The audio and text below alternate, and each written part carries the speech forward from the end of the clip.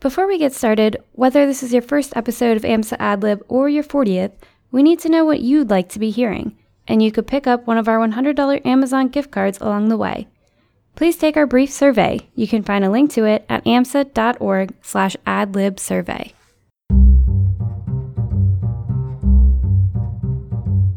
One of the frustrations of medical school is the distance between the student experience and direct patient care. Welcome to AMSA AdLib. I'm your host, Christine Camizio.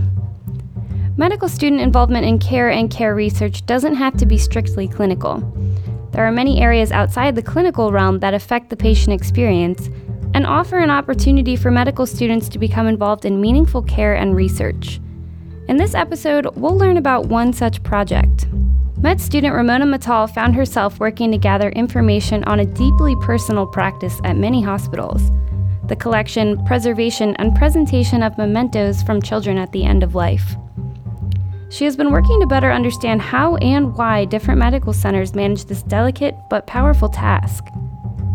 Ramona, who is also a member of AMSA's Board of Trustees, spoke with AdLib's Pete Thompson about her research. I'm Ramona Mittal, and I'm a rising third-year medical student. I'm currently working on a project regarding end-of-life memento collection. And basically what it is several children who come into the emergency room in the PICU, which is the Pediatric Intensive Care Unit, are often involved in very traumatic experiences, and often this leads to their end of life and leads to the hospital dealing with end of life care and how to help the family deal with the transition of losing a loved one or a child. And so that's kind of where this project stemmed from. The PI I'm working with is incredibly passionate about it, and when I heard about it, I have a huge interest in critical care, and so I really wanted to be a part of it. And so I got with him and talked about it.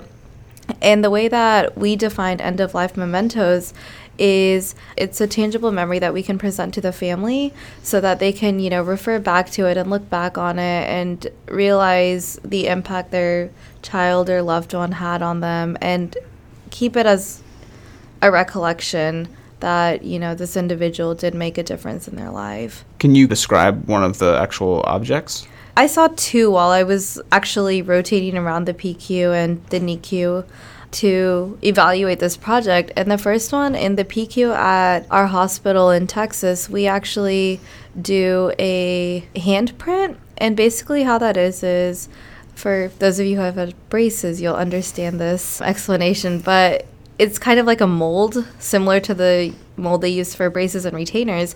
And you press your hand into it very firmly and then release it, and it just dries. And then they're able to present that to the family. And that's more of a PICU setting because it's an older age group. And so it's a little more personable. And they're also able to get the family in there and, ask the family if they're okay with helping making an end-of-life memento collection for the child or the loved one, the sibling. And a lot of times they make cards. They actually do have boxes where they put hair clippings and things like that as well. So it's definitely just something that is, something belonging to the individual who passed away and something more personal versus, saying we're sorry that you had a death in the family. So this kind of gives the hospital a chance to reach out to the family afterwards and ensure that everything is going okay and the transition is going as smoothly as possible. In the NICU, they actually are presented with a memento box, and what it is it's a very elegant looking box. It's laced and everything, and when you open it, there's a slot for a picture frame, so you can put a picture in there.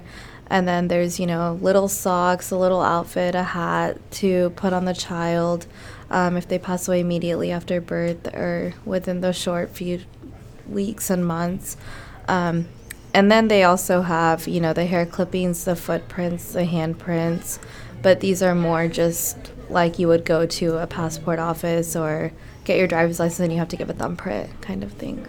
I never got to actually see it presented, which I don't know how I would have reacted in that situation. But I know hearing stories about it from a lot of the child life specialists that we have on staff at our local hospital, it does seem to be making quite a huge impact on the family. And they're incredibly appreciative that we take the time out to do things like this. In what way might you evaluate it? Like, would you sort of survey them? So a lot of the research we're doing is we're aware that this end-of-life memento collection is a common practice, but as far as we know, there is no mandating requiring it. So we don't know where it stems from in the hospital. Is it, someone who wants to go out and actually reach a patient, or is it someone who it was passed down to them from the previous staff? So what our initial stage 1 part of our research project, which we just completed, is regarding is we sent surveys to every single pediatric ICU director in the nation, and the list came from the Society of Critical Care. And so they were able to provide us their listserv and send out the survey for us so we could reach those individuals and see, what do you collect? Do you know if there's anything mandating you? How long have you been collecting these items for? And are you ever able to follow up with a family and see, do you still have this? Is it still making a difference in your life? And so we've gotten a lot of feedback based on that. And so basically, the end result was evaluating those surveys that we got and making the data usable to push it into our stage 2, which is obviously more analysis of the data and maybe more surveying, but mainly to decide if this is something that we want to mandate and push for a mandate eventually in some X amount of time. Who's on your team? So it's me, but I'm working with the pediatric ICU division chief, and so we work really closely on this. So basically I kind of took his project and ran with it. He's mentoring me very well regarding this, and he has a huge passion for this, and I've fallen in love with this. But as far as we know, this research has not been done before, so it's something new, and it's something as the world gets more integrative and smaller with all the technology that we have, we would hope that this is a trend that continues to spread and that people are more aware of how they're treating their patients and their family, especially in these critical days at the end of life. Do you have a sense from the phase 1 sort of what the scope we're talking about in terms of how commonly this is adopted? As far as unofficial adoption, I guess, without a mandate, I believe it's over 75% of the hospitals surveyed. So it's interesting because a lot of the chiefs that we sent them to, we have a question like, are you aware of how long this practice has been taking? And if so, how many years or months? And they have absolutely no idea. But then you ask them a follow-up question where like, was this established when you were here? And they say yes. And some of these chiefs have been here for 20, 30 years and they're at retirement age. And so you wonder where this started. Who was the mastermind behind doing all of this? Is it usually done through like a child life department? I think if the hospital has a child life department, the child life specialists usually take care of it. A lot of times a medical examiner can take care of it, or really the hospital staff like a bedside nurse or even a physician. Anyone is well qualified. I would say there's probably minimal training involved in terms of collecting the item and just ensuring that the family is okay with it. Are there any sort of preliminary big picture findings that you've seen from it or anything that surprised you?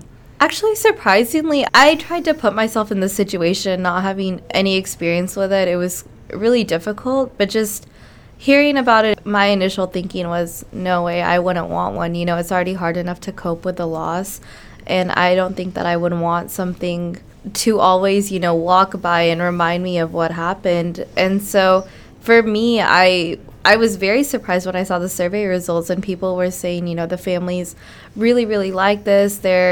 Some of them have had follow-up with other families who have received these products, and they say, it's a constant reminder of the love and the energy of that child. And so that was very surprising to me to actually see that, obviously my opinion was a very small minority when I thought that would be a very significant part of this. Maybe within a certain time you're ready. Exactly. Yeah. It was kind of interesting because I grew up in the city where I go to school in. We have greeters at the front of our hospital, and so I developed a very close relationship with them because I would go volunteer at this hospital when I was in high school, junior high, high school, college. And so they kind of grew up developing a connection with me, and they always knew that I wanted to go to medical school. So it's definitely a small town feel. And I was standing there talking to them about this project, and the lady actually came up to me and she was like, I had a twin sister who passed away when we were younger, and they gave my mom a clipping of her hair, and I still have it in my house. My mind was blown. She had said that it had been over 50 years since this had happened, and this is still something that when her mother passed away, she passed it down to her. And so the value is real. People really are. This is the thing that people are using, and this is something that is very relevant in our field, especially when it comes to the huge push towards, a lot of how do we take care of patients in their last days? Do we send them home? Do we keep them? And ultimately, having the responsibility as a healthcare professional to take care of these individuals and provide them with the best life care we can. AMSA AdLib was brought to you by the American Medical Student Association. I'm your host, Christine Camizio. This episode was produced by Pete Thompson and myself. Joshua Caulfield is the show's executive producer, and Dr. Kelly Tibbert is AMSA's national president. Whether this is your first episode of AMSA AdLib or your 40th, we need to know what you'd like to be hearing, and you could pick up one of our $100 Amazon gift cards along the way. Please take our brief survey. You can find a link to it at amsa.org/adlibsurvey. We hope you enjoyed this episode, and thank you for listening.